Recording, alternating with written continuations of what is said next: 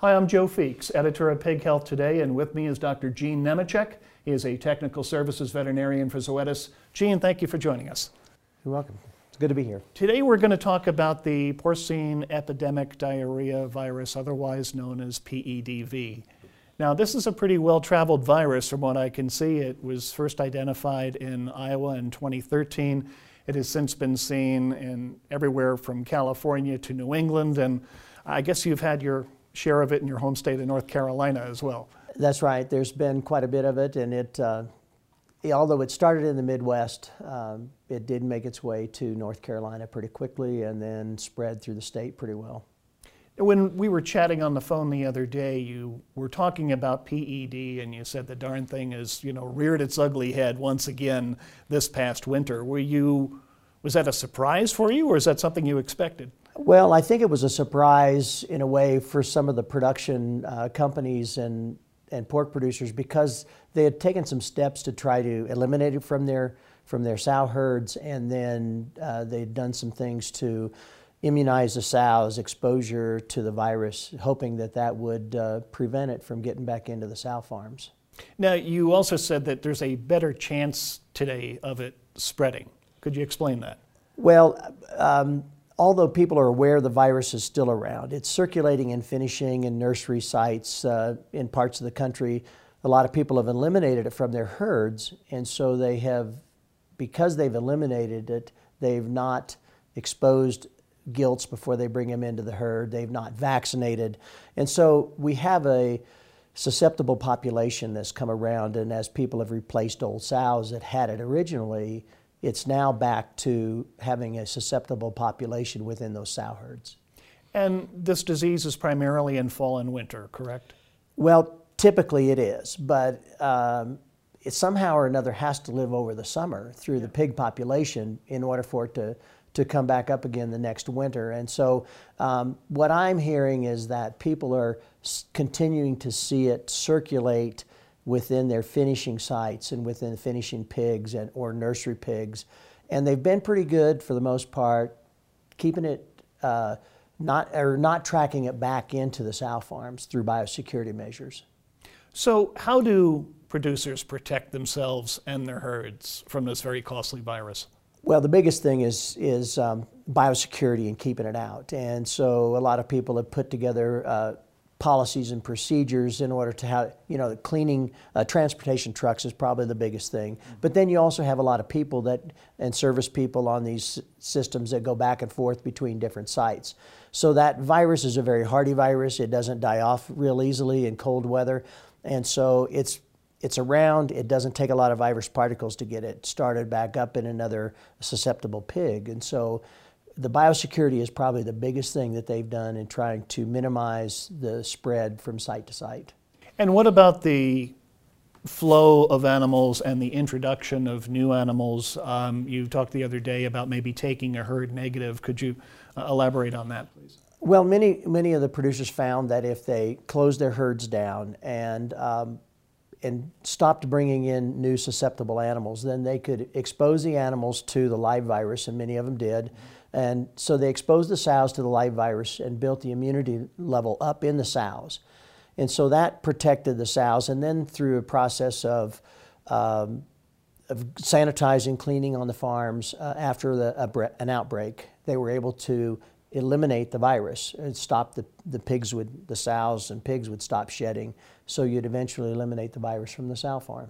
And when you talk about exposing the animals to the virus, is it just through contact with the other animals, or is there a situation where you are proactively exposing them? It's a proactive method, and what they've done is they've harvested the virus from the pig, usually take the baby pigs that are in the process of dying, and then they're harvesting those intestines, and the virus is in very high numbers in the intestines. So then they take an active part in exposing the sows to orally feedback that virus into the sows to make sure that they've all been exposed so that they all build a good immunity. And then once that's done, then they start having pigs and their colostrum will save the pigs. So actually adding the virus to the feed. Yes, right. Or top dressing it onto the feed, or just making sure that every animal gets exposed to that. So sort of fighting fire with fire, That's right, that's the yes. strategy?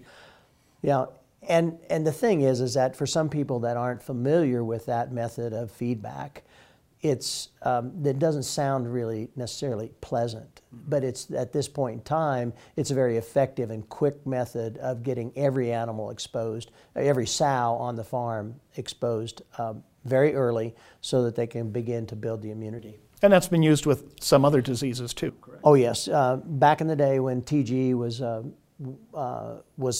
evident, or in the industry, then they were using the same thing with that as well. Now, you mentioned TGE. That's a disease that we haven't really seen in the pork industry for quite some time, yet this too is a coronavirus, the PED. Right. It's related to TGE. Anything that we've learned from TGE that we can now apply to PED? Well, I think the biggest thing was they learned years ago how to eliminate TGE virus from the sow farms.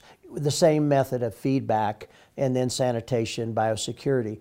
And so since we had that in the history and knowing how to do that, the pork producers and the veterinarians designed methods with the PED to do the same thing, and we're able to be successful in most of the herds.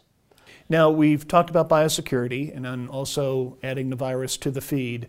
What other tools are available for managing PED?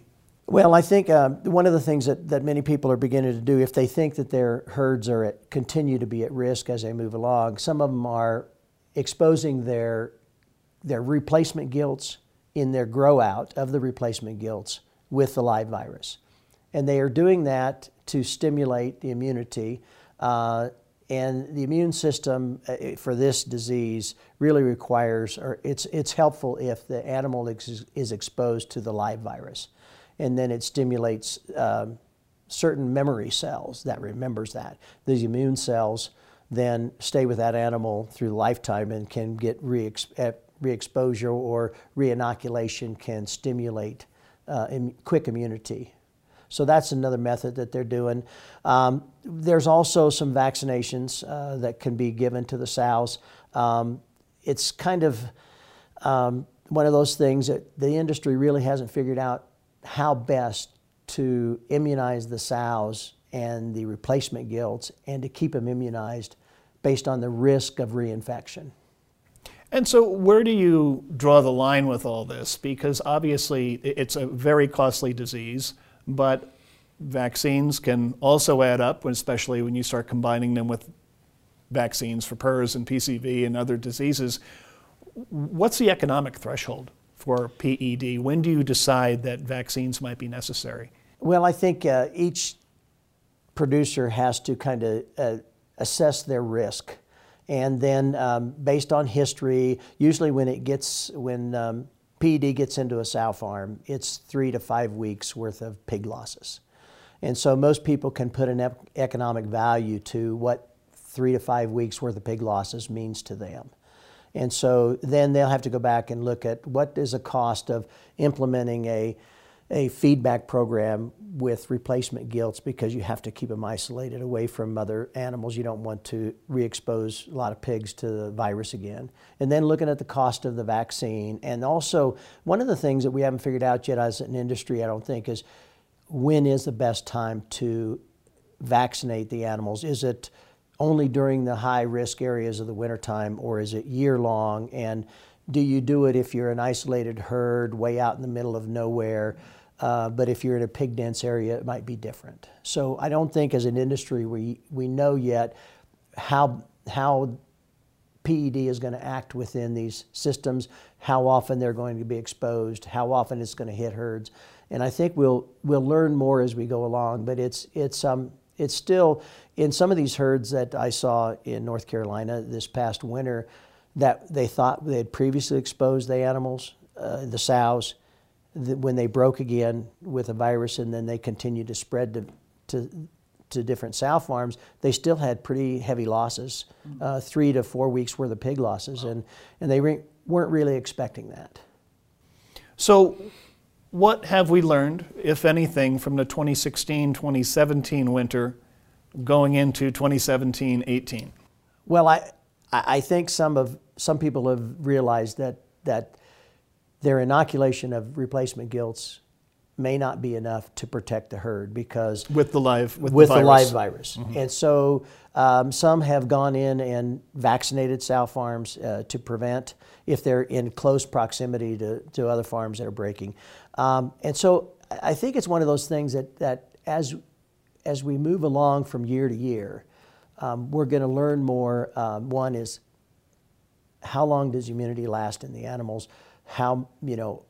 What are some better ways for biosecurity? Maybe we have to vaccinate in different ways to protect herds at different times of the years. So I think we'll have to learn that as we go. I really don't think the industry knows yet how best to do that.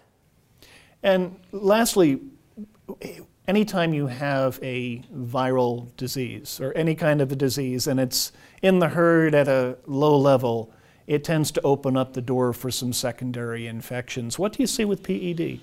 Well, PED it really is not really devastating in the grow out. And finishing pigs, they will slow them down. They will have diarrhea. They'll lose a few days of production. But those pigs, the death loss is not high.